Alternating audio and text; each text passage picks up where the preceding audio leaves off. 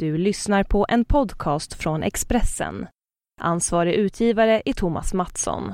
Fler poddar hittar du på expressen.se/podcast och på iTunes.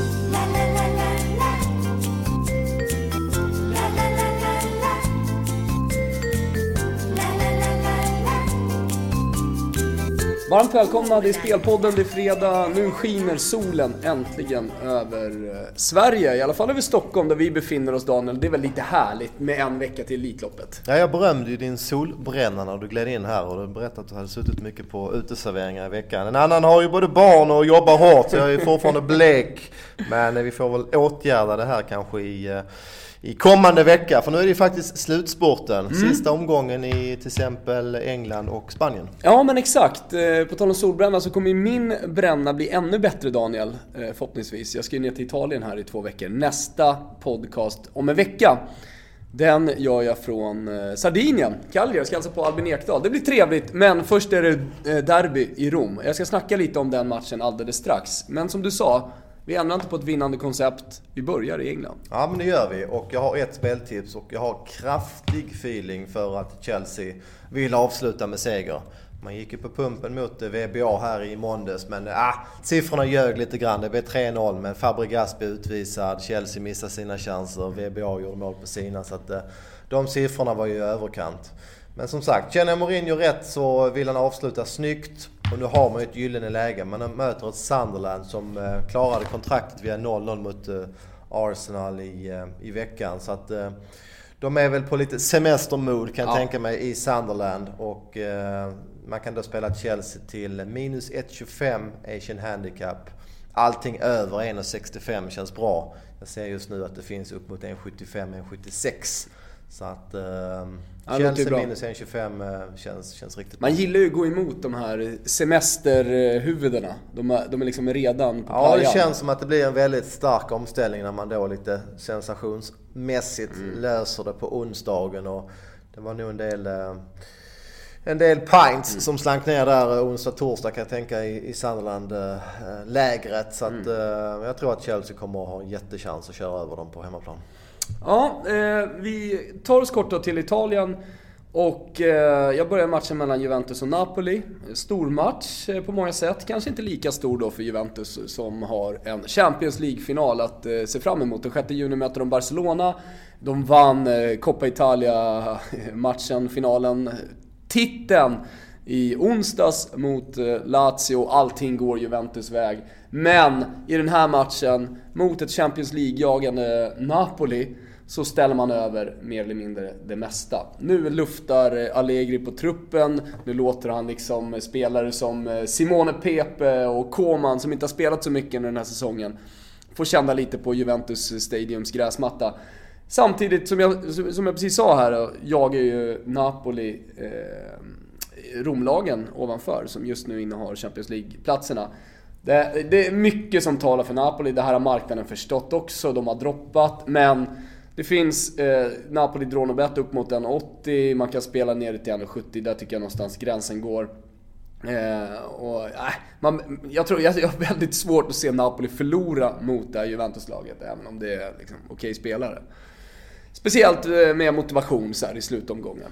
De har ju även en Champions League-final om 2 veckor i Juventus. Ja, men precis. Så det är klart att de blickar ditåt och har ju spelat kuppen i veckan också med förlängning mot Lazio där. Så matchen ligger väldigt bra för Napoli. Ja, verkligen. Jag måste bara säga det, såg backlinjen här.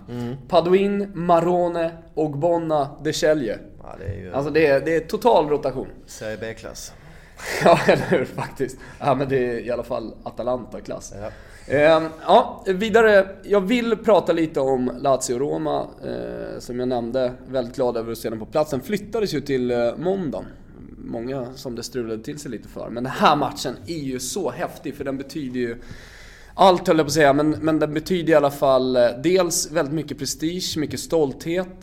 Det är också sportsligt viktigt att ta den här andra platsen. Varför? Jo, för då får man garanti på Champions League-gruppspel. Man går direkt in, man slipper det här numera svåra, riktigt svåra i vissa fall, kvalet. Vi såg ett Napoli som åkte ur förra året mot Athletic Club de Bilbao. Där vill man inte hamna. Och det handlar ju också mycket om sommarsatsningen. När man vet att man är garanterad pengarna som gruppspelet innebär då kan man också liksom satsa för det och köpa vissa spelare, locka med det också. Så att den här matchen den är superhäftig. Det är båda lagen då som har hemmaplan, kan man ju säga, eftersom det är derby. Så ingen liksom direkt faktor där. Skadeläget då, det ser ju bra ut för Roma. Man har ju Strootman borta sen innan, man har Kastan borta, Gervinho. Men jag tycker Ibarbo ser lite bättre och bättre ut i Roma. Det känns som att han har lite form. Så att jag väger inte in Gervinho så jättemycket här. I Lazio-läget dock är det lite frågetecken på Rado och det är frågetecken på Biglia, viktiga mittfältaren. Jag tyckte han saknades mot Juventus. Det känns som att han ger en tyngd till det mittfältet när han spelar. Så att den får man ha koll på. Oddsen ligger så att Lazio är favoriter, 1,75 drawn och bet. Jag tycker väl att det känns helt okej. Överlinjen ligger på ungefär dubbelt. Om det är någonting jag lutar åt så här inför, så är det att spela lite, börja med en underposition här. Och då kan man spela det till 1,95, helt okej, ner mot liksom 1,85 någonstans där. För att jag tror att det blir lite avvaktande. Jag tror att det blir lite trevande när de känner på varandra. Men det var egentligen ett speltips i Juventus Napoli. Spela Napoli drawn och bet. Och sen så vill jag spela Vicenza som möter Frosinone. Redan klara Frosinone. Vicenza spelar på hemmaplan. Det kommer vara fullsatt. De jagar en tredje plats. De går upp mot Bologna, vilket skulle innebära att de har vissa fördelar i playoffet sen. Och Frosinone då, som redan är klara för Serie A, de kommer göra som Juventus, Daniel. De kommer spela sina andra linjer. Och Frosinones andra lag, de är inte så vassa. Men det finns inga priser. Sista omgången i Serie B, då avvaktar helt enkelt spelbolagen. Så vi får se vad som händer inför den här matchen. Någonting lär ju dyka upp imorgon hur som helst. Det var allt från Italien-rapporten. Nu vill jag höra någonting från Spanien. Det tackar vi för. Jag tittade här också när du sa det, att det var skjuta in där klockan 18.00 verkar det vara då på måndag. Så lite sen eftermiddag, tidig kväll, så man ser fram emot Lazio-Roma. Trevligt! Då går vi till Spanien och där är det ju avgjort. Barcelona har vunnit titeln och ett par matcher här som inte betyder något för båda lagen så att säga. Däremot betyder ju matchen mycket för Bilbao. Man jagar en Europaplats och Bilbao har ju gått väldigt bra under hela våren. Floppar ju totalt under hösten där. Det var ju ett tippat lag för de 4-5 första platserna, men de har hittat formen igen och fullt motiverade på hemmaplan. Möter ett Villarreal som gick lite på pumpen tror jag. De matchades hårt i vintras. Spanska cupen, Europe League och ligan. Och de har fått betala för det. Det ser klart sämre ut i Villarreal de senaste veckorna och man har mycket skador. Dessutom avstängningar på Giovanni Dos Santos, Vieto och Uche. Tunga. Det är 3 tunga anfallare. Så att jag tror att Bilbao, trots att det har droppat här, priset är ju, det är inbakat att det är motivation för Bilbao. Men både skadeläget och motivationen gör, jag tror att Bilbao löser detta.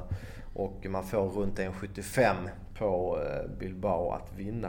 Det var väl egentligen allt för min del. Jag skulle kunna nämna även att vi har ett intressant derby i Sverige också. Och det är då Djurgården-AIK faktiskt på måndag. Dåligt att de la den på måndag. Då kan inte jag se den. Nej, just det. Som jag är i Rom och jag är på Stadio Olimpico. Djurgården har ju faktiskt överraskat, har väl 6 raka segrar. Vem trodde det? Men jag har inga speltips där i den matchen, men det ska bli intressant att se om Djurgårdens flyt och flow kan fortsätta. Om du ändrar dig, Daniel, då kommer ju speltipset dyka upp på Football United. Finns som app, finns som sajt. Man kan också följa Twitterkontot Football United där man då får alla speltips i samma läge som du spelar dem, eller alla tipsters på Football United, samma läge som de lägger det på spelbolaget. Jag pratade med tekniken, han hade fixat till och dragit ner på tiden ytterligare, det tar från att du lägger dina pund på spelbolaget till det att den faktiskt pushas ut i alla kanaler. Jag tror att det var nere på 3 sekunder eller någonting så. Så att det är ganska häftigt faktiskt, tycker jag i alla fall. Följ Football United, jättekul att ni lyssnar. Vi är väldigt glada över det. Fortsätt. Och så hörs vi igen nästa vecka, eller hur Daniel? Det gör vi, och nästa vecka är det ju ganska lugnt kan man ju tro. Men vi har ju både en engelsk cupfinal, Arsenal-Aston Villa. Och vi har väl även en spansk cupfinal, om jag inte minns fel, Barcelona-Bilbao. Och sen är det bara en vecka kvar till Europa League-finalen. Och det är bara 3 dagar dit, va? För det är på onsdagen. Asså. Och sen är det Champions på lördag. Men då kanske vi ska snacka upp den. Ja, vi har ju en förkärlek till Europa League. Så att, det måste vi göra. Dnipropetrovsk tar sig an Sevilla. Stämmer. Super Sevilla. Ja, då säger vi så. Vi hörs helt enkelt på onsdag. Och så blir det 2 poddar nästa vecka. Ibland är det kul med spel. Ha en trevlig helg. Ciao.